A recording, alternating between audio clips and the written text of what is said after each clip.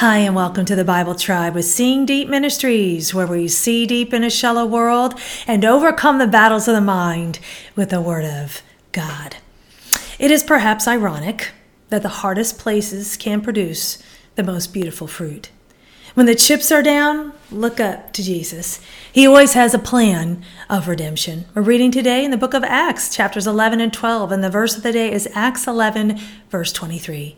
Then when he arrived and witnessed the grace of God, he rejoiced and began to encourage them all with resolute heart to remain true to the Lord.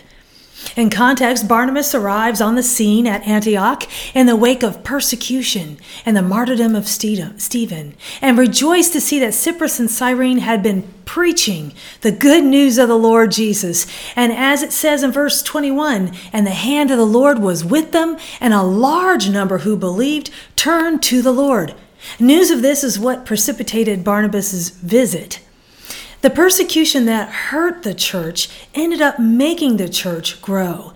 This makes me think of how COVID has impacted the body of Christ. Discouragement settles in and we can shrink back from our calling because we've lost some of our people, right?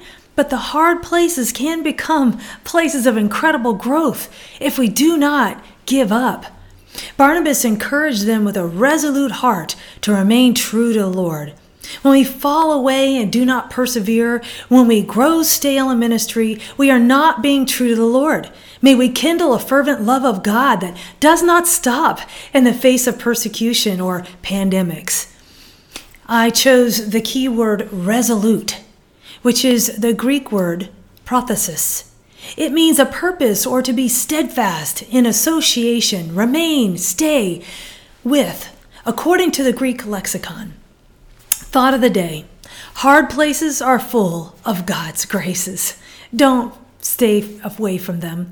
Stay true to God's purposes for your life, even when they don't make sense. No problem we face is bigger than God's grace. Go with God and His precious word, friends. Tune in tomorrow as we head back into the book of James.